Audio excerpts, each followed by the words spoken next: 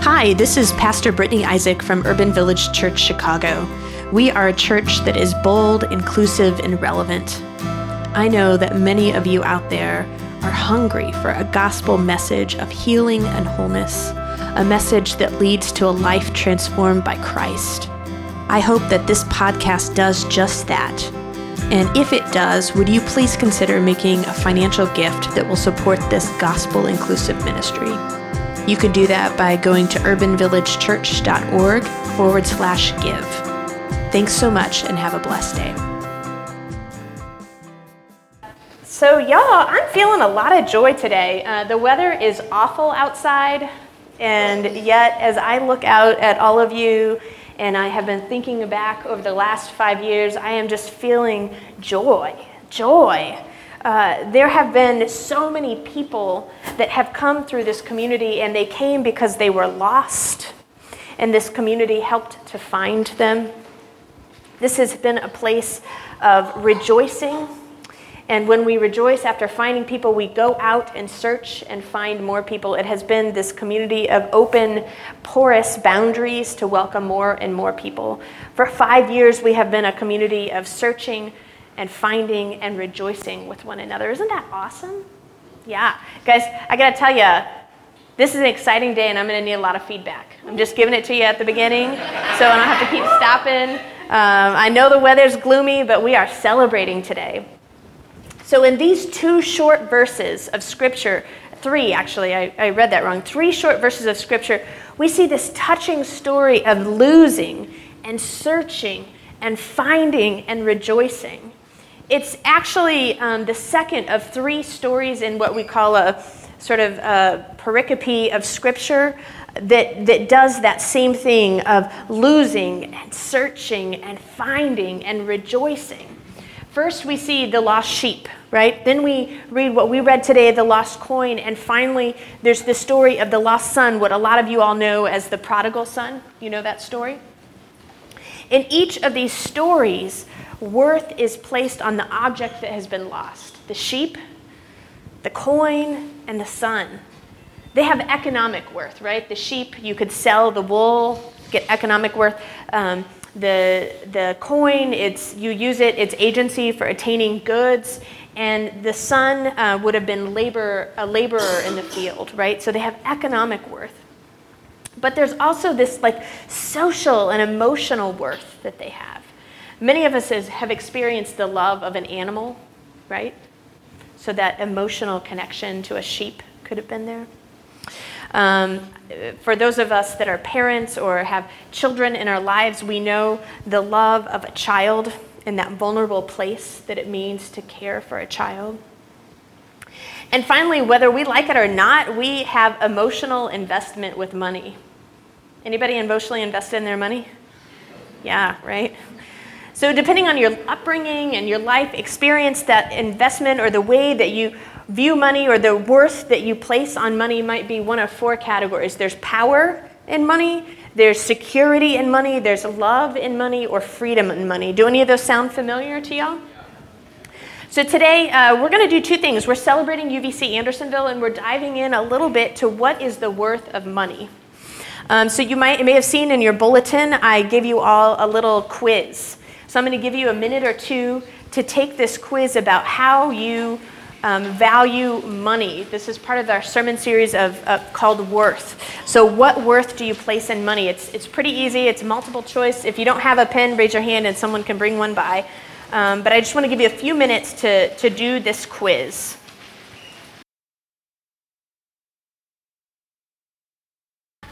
Did y'all discover anything about yourself? If you're if you feel comfortable sharing, raise your hand if you primarily put your worth of money as something of freedom. If you relate to money that way, okay? Raise your hand if you relate to it as a means of security, okay? Raise your hand if you relate to it primarily as a means of power. All right, and how about as a means of love? That's really interesting that most of us were security people. Interesting. That's really interesting. I don't even know what to reflect on.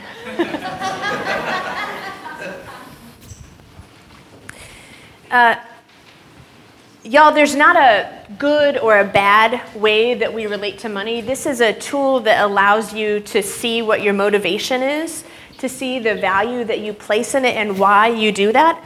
This is, how many of you, just to throw out real quick, if you are in a relationship with someone that you happen to be sitting next to, ended up with different scores? So like one of you was security and the other was love. Does it answer any money conflicts you might have had? Right? Because you're valuing different things. So there's not any wrong or right reason, but it allows us to have conversations with others. I am always a fan of quoting Maya Angelou, who says, you do the best you can until you know better, and then you do better. And when you have information like this at hand, then it allows you to have better conversations.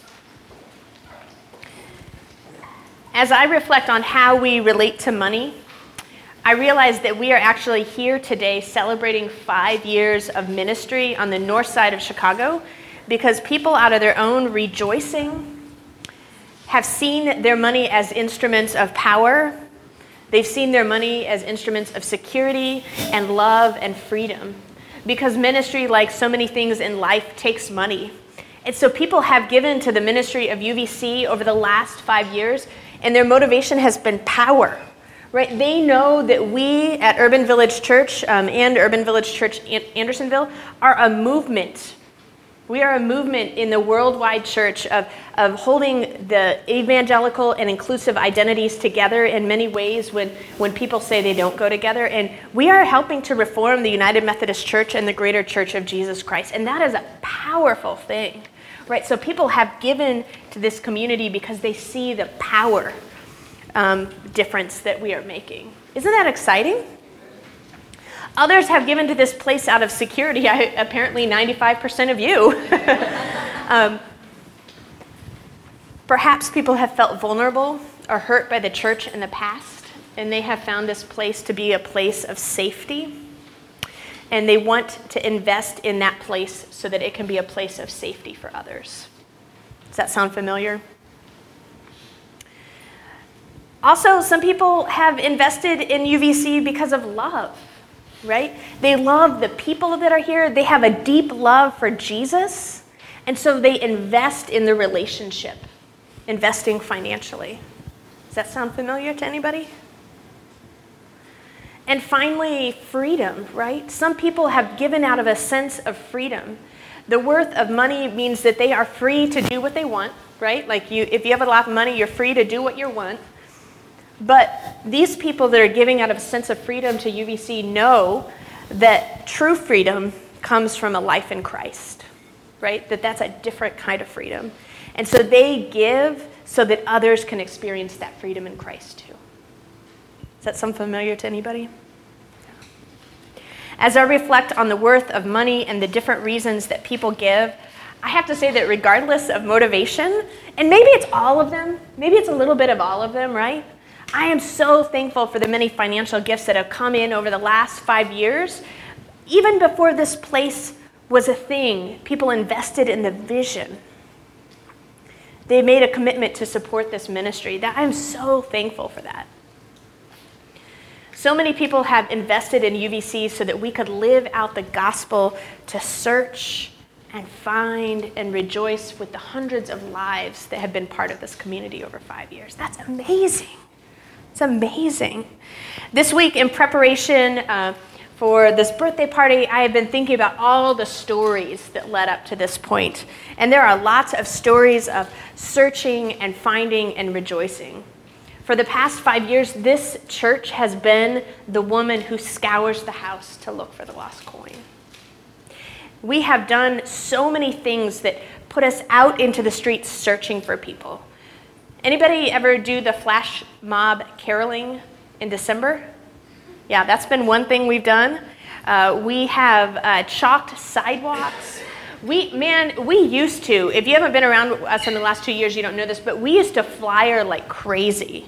We had to stop when the city threatened that they would fine us for every flyer, like $50 for every flyer they would find.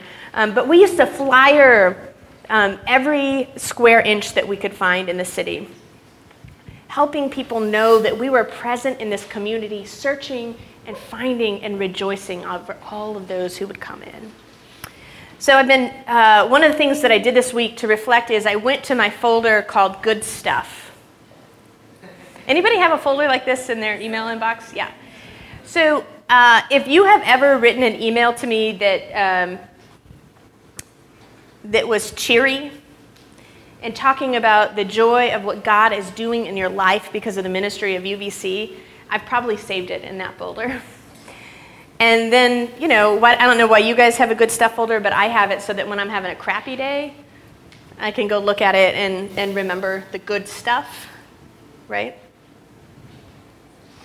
I can remember the vision that God has breathed into this community and the lives that have been changed because they've been found. So I want to share a couple of these just snippets of emails that I've received over the year. The first is from a woman that initially felt shame related to going to counseling. She said, "The vulnerability modeled each week and nurtured with each sharing has made going to therapy feel so normal. And we've actually felt proud to talk about it in this community in the middle of a society that teaches shame around it. When you're with UVC for an extended period of time, you forget that this isn't normal and perhaps not recognized how all of these little changes are making such a big difference and all stemming from one bold source, God, moving through the faithful servant team at UVC. For 5 years, we have been a place of searching and finding and rejoicing so that this woman could let go of her shame over seeking counseling." Isn't that awesome? Y'all, isn't that awesome? Listen to this from a man who actually ultimately left UVC to pursue ordination in the Episcopal Church. He says, "I want to reiterate how meaningful UVC has been to me. This community helped me to rediscover my sense of call and helps me to be unafraid to follow the path wherever it might lead. The Episcopal Church helped save my life a few years ago, but UVC helped me to say yes to God in a way I didn't think was possible a year ago. For 5 years, we have been a place of searching, finding, and rejoicing so that this man could say yes to God's calling." Isn't that awesome? And finally, this from someone who has been in and out and back into our community at various times over the last few years. He said, struggling with addiction. He says this, "I'm learning to trust God's grace and not rely on myself. I definitely feel that I am in a place of transition in my life as I'm working the steps of AA and have recently discovered God as my higher power, and today rediscovered Christ's love for me. I used to be part of a gay condemning church and am still holding the emotional wounds I've suffered as a result of the spiritual neglect and abuse. UVC is helping to integrate my identity as gay and Christian. For 5 years, we have been a place of searching, finding, and rejoicing so that this man could surrender to God's grace and work the steps of sobriety." Isn't that awesome? Because of the financial investment people have made in this community, each of these people have not only been affirmed in their identity, but they have found a safe space to begin growing in Christ. Because it's not just about being affirmed in your identity, it's about finding a safe space to be able to get rooted and be changed by the power of Jesus Christ. So I celebrate that, and then I say, what's next? I asked you all, what does it look like in 5 years? And so I want to tell you a couple of pieces that I envision, okay? And if you think it's awful, you can yell boo back, because at least you would be saying something to me up here, y'all. But if you like it, amen is good too. Y'all, I dream that we would find the worst rated school on the north side of Chicago, and that we would be a movement of support and change for that school. That we would provide the children with school supplies and coats. That we would support the teachers with, like breakfasts or encouraging notes or whatever the teachers need to feel supported. Maybe we'd even paint a room or something in the school, whatever the school needed, right? But I dream that we would be the hands and feet of Christ, offering care for a school and making a true difference in the CPS system. All right, that was the two teachers.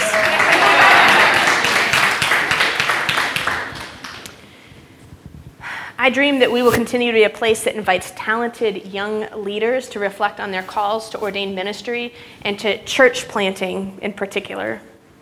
UVC Andersonville has had 8 interns and church planting residents over the last 5 years. 2 of them have already gone on to plant a church. The 6 other are currently involved in creative fresh ministries or finishing their seminary degree.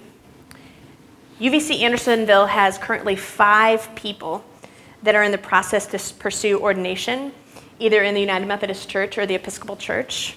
And there are several more currently discerning. Y'all, that is making a difference in the Church of Jesus Christ. Not just not just UVC, not just the United Methodist Church, but we're talking about the big church. Isn't that exciting? Think what we can do over the long haul. It's amazing. I dream that we will continue to create communities. That's the first line of our mission statement, right? Create Jesus-loving, inclusive communities. I dream that we will continue to create communities. I'd love to see UVC Andersonville help launch another worshiping community of sorts. Maybe it doesn't look like this worship style. Maybe it's far more charismatic in worship. Maybe it's far more contemplative in worship. I don't know. It's what the community would discern. But that we would help launch another type of worship in the future. Because it will be a faithful call to God, a faithful response to God's call to grow wide. I think we're called to grow wide and deep, right? Speaking of deep, I dream that the conversations related to anti-racism continue to make tectonic changes in our DNA so that our community continues to truly be representative of the neighborhood that we live in, and so that we're working to eradicate white supremacy in our church, in our city, and the world beyond. It's part of our baptismal call, y'all. It's part of our baptismal call. And finally, I dream that we will continue to be a place where we are searching and finding and rejoicing for all of those who have been lost. Raise your hand if you've been lost at one point or another. Look around, y'all. The Big C Church has often been a place of boundary making and exclusion so that people can feel like they are in or out, right? I dream that we will continue to have porous boundaries that allow God's grace to meet and transform all that are coming here, right? All who are looking for a new life in Christ. Searching and finding and rejoicing. It is the heart of who we are. A couple of months ago, my mom and Ruby and Monica went shopping in Target. They were on a quest to find a new pair of shoes for Ruby's ever-growing feet. It's crazy, y'all. She was the center of attention as my mom would put a pair of shoes before her to try on, and then Monica would, and they would go back and forth. And then the strangest thing happened. One second she was there trying on shoes. The next second my mom and Monica turned toward her with a new pair of shoes to try on, and she was nowhere in sight. As they looked around, panic began to grow within each of them. Target security was alerted. The entrance to Target was barricaded. This was big time, y'all. And what they call Code Pink got sound before the entire store that there was a 4-year-old girl who was lost. After about 5 minutes of frantic searching, Ruby just casually wandered back into this shoe section. She was full of her usual joy and completely unaware that anything had transpired. Apparently, she had been on an adventure. She was following the red-colored tiles on the floor. You know, as soon as she walked up, the stress and fear that Monica and my mom were carrying just melted away. And joy flooded their senses. She was found, she was okay. They grabbed her and held her fiercely.